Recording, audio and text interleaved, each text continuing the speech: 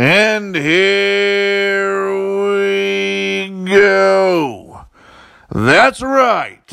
You're back in Redsline. And what happened today? Well, I have got to retire my predictions because it could affect my world-famous 99.7 percentage of always being right. I said Flaherty was going to be no world beater. He had like a 5.25 ERA, and the Reds came out so flat today. You guys remember how I always talk about pitch efficiency and not walking batters, and that's the key to like Mahle and Gray and Castillo. And I know that sounds like a cookie-cutter approach, and I'm not going to say it's not. But it's literally fundamentals of pitching. Well, Flaherty pitched 7 innings today, and he did walk a batter. But over those 7 innings, he only threw 89 pitches. 4 hits, no runs, 1 walk, and he struck out 4. And he lowered his ERA from 5.25 to 4.06. And what have I said about the Reds and their offense? I thought it was going to keep rolling. I thought after that 12-1 deal, which was really a 6-1 game. Remember how, if you go back to Reds podcasts, Redsline podcasts, game recaps, I said, hey, don't get all, hot and bothered about this 12-run spot. It's really 6-1. And then I also, I'll get into that later, about what the St. Louis manager did with Leone today in the 8th inning or whatever, but and how it translates to Zach Duke. Really funny. But there's not much to really cover today. The Reds, I can't explain it any better. 7 innings, 89 pitches. I mean, the guy could have went 8 innings. I mean, maybe the St. Louis skipper saw him losing a little bit, and that's anticipation for you. And that's something that I was going to say, David Price. I get those two mixed up because they're so similar, being rookie managers. But anticipation is something that the Red skippers the last 2 times, and I don't mean 2 games, I mean the last 2 managers, they don't anticipate anything. They are total reactionary. They wait till their pitcher loses it, and sometimes it's just going to happen in the middle of an inning. I understand that, but you saw what happened today. Like I said, Flaherty, 89 pitches over 7 innings, only 4 hits. And it's not like he was K'ing everybody either. That's another thing. What do I always say about Mahle? You got to use the grass and the air, buddy. Which, and when I say grass and air, what I really mean is use your defense in case you're so dense on a rock somewhere. So anyway, this game, very little scoring. It was Gray versus Flaherty, and really Sonny Gray was dominating really well, and Sonny Gray should have won. Sonny Gray is 0-4 with a 3.65 ERA. I mean, he should be at least 2-2 with that 3.65 ERA, and actually his ERA should be lower. Again, that goes back to the anticipation and seeing what's going on with your pitcher before it happens, because Sonny Gray could have been pulled a couple times beforehand in a couple of those starts and had a little better ERA, but that's besides the point. I just wanted to talk about how other managers operate. So the Reds are cruising along. Gray gives up 2 runs in the 4th, and that's not even the end of the world. And that's all they really give up until Scott Schebler error in the bottom of the 8th ended up leading to 3 runs. And Scott Schebler, he comes up at the top of the 9th. You got, wasn't it Winker and Iglesias was on? And then Schebler doubles for some unknown reason. Yeah, no one really knows what Schebler was doing to double, because he's literally hitting what are you hitting, Scott Schebler? I know it's not a $150. Let me look this up while we're keeping everything straight. He's hitting 139. So before that hit, he was barely above 100. And I'm going to keep going on this. I've made it pretty clear that Scott Schebler needs a new change of scenery. And with nothing else, if he wasn't in center field, he would probably be producing better. Does anybody realize that this is a square peg in a round hole with Schebler in center? That's nothing anybody ever talks about with you guys. And you guys always talk about my trade ideas being Major League Baseball, the show. This Scott Schebler in center field is literally that. Like, it makes no sense. No other team would deploy him in center field as a starter. Now, I'm not saying that if there was an injury or somebody needed a day off and you were in a smaller ballpark and Schebler was on your team, could he play center field in a pinch? I'm not saying he couldn't, but you would never, ever rely on him in center field. And to make a long story short, the Reds front office knew about these problems. Last year, they tried a 4-man outfield rotation. It didn't work. This year, they're trying a 3-man outfield rotation, but Puig's getting the starts every day and right. And now that Winker's been hitting, they can't pull him. So now, at least since Matt Kemp ran into the wall, and the wall won, as Matt Kemp would say, at least the Reds are using Winker and Puig every day. And do you notice that Winker has been hitting better since he's been starting every day? Wow, I wonder why that is. It's called reps. You can't get better off the bench playing Major League Baseball. I just wonder how these front office guys like Dick Williams, who has no idea about player development, scouting, or profiling players, I wonder if he realizes that this is not all just numbers put in a computer because they're so sabermetric savvy. And they're really not, because who's ever implementing them is doing it, backwards. And I meant to say it that way. So, anyway, Scott Schebler needs a new home. David Hernandez came in. And remember that last time out, David Hernandez came out and had the bases loaded, struck out 3 batters. Well, he was getting out of this inning. Well, he kind of got hit a little bit pretty bad, and then he didn't get out of it, but he could have got out of it potentially if Schebler just catches a fly ball, and the rest is history. So I'm sure you guys really don't care about it. But yeah, other than that, Stevenson pitched an inning okay. Wandy Peralta struck out 2 batters. Everybody's saying how great Wandy Peralta is. I don't really have anything to say about Wandy Peralta other than what I've said about him. He's effectively all over the place. You don't know what you're going to get with him. So a lot of batters, I'm not going to say their timing's off. It's just that his pitches are not. He doesn't have command. I'll put it that way. So it's kind of, he's effectively wild, and I don't mean he's wild like Rick Vaughn wild. I mean, he just kind of doesn't have command. So while his stuff is okay, if he's throwing it over the plate easy, they're going to hit him like a madman. But if he's wheeling it all over the plate, he's probably going to be effective like he was today, getting guys into chase, and that's how he got 2 Ks. So, what can we say about this game other than David Bell? I almost said David Price again. Joey Votto got another hit, so they think that thing's working. It's not. He needs to be batting third in the lineup, which they've had Winker batting third lately. And I'm just going to say this. Bat Winker 5th behind Puig at 4. Winker likes hitting 5th and 6th. He's said it several times. It's not some kind of a conspiracy theory. So get Winker batting 5th behind Puig, and hopefully you'll have Suarez, Votto, and Puig on base for Winker, because Winker's an RBI machine.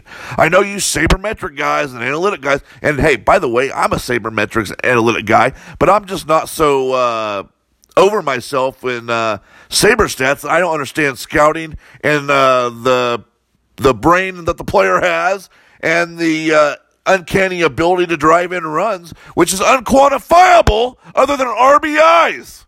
So get off of it. Anyway, back to this game. So this game was highly winnable. The Reds just needed to put the ball in play more. And it's not like they struck out a lot either. I mean, we're talking about 6 strikeouts. So when's the last time you heard of the Reds losing and only striking out 6 times? It's really odd.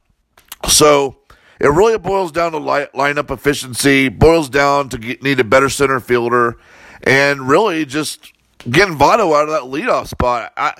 I'm not going to complain about this loss very much, other than the Schebler's glaring hole. He's hitting 139 after that double today, and the double came off of Leone. And if you don't remember Leone is the guy. Remember in the 12-1 game, Leone's the guy that gave up like 5 or 6 runs. So when you're sitting here saying that Schebler got out of a slump, no. He just really put a bat on a baseball by a really struggling pitcher.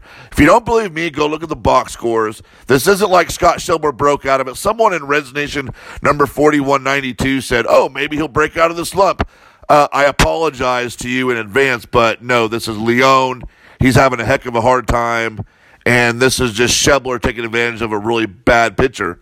Well, so a bad hitter taking advantage of a bad pitcher. Whatever the case may be, this 2 RBI double, well, I hope I'm wrong, which I'm probably not, considering I have a world-famous, universally known 99.7 percentage of always being right. Schebler probably needs traded. Now, I have outlined to the Reds several different plays. Toronto needed him. The Giants would trade for him tomorrow. And the Baltimore Orioles would trade for him. In fact, the Baltimore Orioles have kind of a cool little deal going. They have, God, what's that guy's name? He's a right-handed reliever, has really good stuff, allows very few hits per innings pitched. His name is Mark, and it's Michael Givens. This guy is on the trading block, only making $2.15 million. Now, he does have a 4.50 ERA, but his lifetime is 3.18. Strikes out more than innings pitched. And the big thing is his walks are down.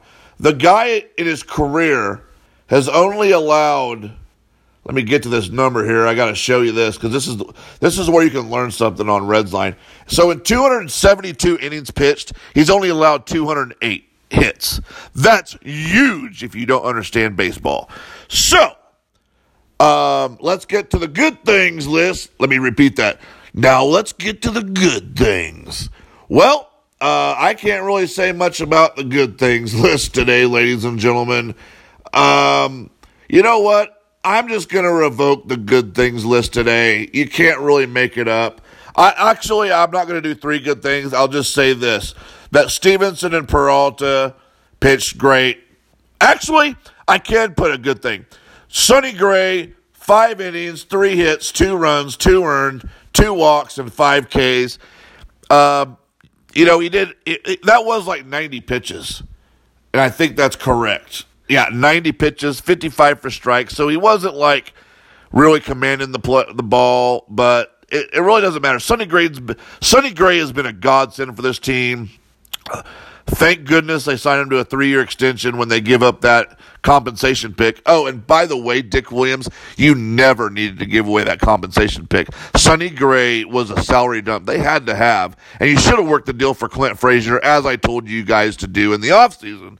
But it's just me. And by the way, before you guys start telling me about how good Clint Frazier's stats are this year and the fact that the Yankees would never trade him, number one, Reds Nation that doesn't know what they're talking about, the Yankees have 6 or 7 outfielders coming into this season.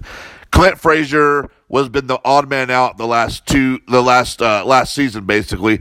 The Reds could have worked this deal, added some players, subtracted some players, especially if you're giving up a draft pick. Anyway, to make a long story short, then you would have had your center fielder and not had Scott Schebler playing center field, costing you these games with defense and a 139 batting average. So you're welcome, Dick Williams. So anyway, for number one of the good things, Sonny Gray, it's you. And I'll just fill out the good things list with Stevenson, number 2. He pitched an inning, didn't allow any runs. He allowed a hit, didn't strike out anybody. His ERA is still sub 2. And I don't think I'll give the third good thing to Wandy Peralta. And I'm not going to give it to anybody else either. Wait, I'll just give it to Jesse Winker. 1 for 4 with a double, scored a run today. His batting average is all the way up to 238. And I know you're saying all the way up to 238. Well, if you haven't been checking box scores, he was batting under Mendoza while this wonder kid front office is having this 4-man outfield rotation and just hurting everybody's production. So He's on his way to 300, and he's probably, you know what? I'm going to just stick it right here. Jesse Winker is going to hit 320 or better this year. Mark my words. Mark it down. May 28th. No, not May 28th. April 28th or whatever day it is today. Yeah, that's right. April 28th, I said, mark it. Jesse Winker's hitting 320 or above. And since Vegas odds are around, if he hits 317 or better, I still am right. We got to have at least a little push here.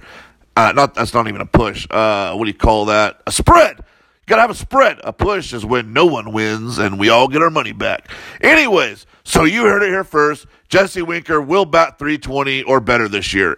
Anyway, so let's get to the bad things. This is going to be so simple. Reds front office. Scott Schebler does not need to be on your roster anymore. Period. End of story.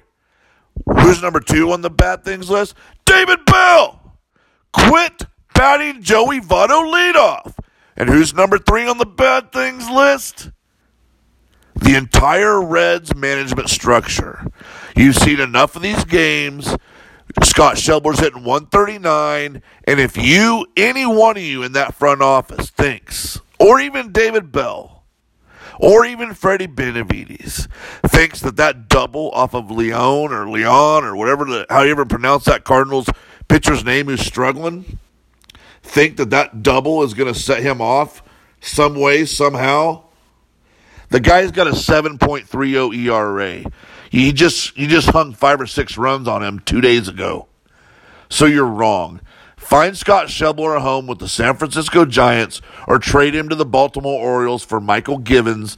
Shore up your bullpen a little bit better. Even though the bullpen's been good, Michael Givens is a 29-year-old right-hander. He's under control till 2021. I don't see you re-signing Hernandez or even Jared Hughes. I might re-sign Jared Hughes to a 1-year deal, but I probably wouldn't do Hernandez. Michael Givens would be a really good replacement for him. So that's what you need to do. So where do we go from here? Well, they're not going too far other than the Northeast, which is a little bit away. They will be playing the New York Mets tomorrow, and it will be Zach Wheeler against Tanner Roark. Tanner Roark, you're doing pretty good. You got a 3.24 ERA. I want you to go 7 innings tomorrow, or you're making the bad things list again, which you really haven't been bad. Last time you made the bad things list, but you're only honorary because you didn't go to the 7th inning like I said. So anyway, this is the Mets. While they do have a nice nucleus, that Alonso kid's really having a good year. You got the Confortos, the Nemos, who Nemo should be on this team. And it's going to be a pretty interesting series. I am really hoping that the Reds can, and it's only a 2-game series. Man, these are, oh no, it's a 4-game series. I'm sorry. I really think the Reds have a chance to go in there with DeGrom out, and I really think the Reds can do some damage. I think they can win the series. I think the Reds can take 3 out of 4. It's all about playing the right players.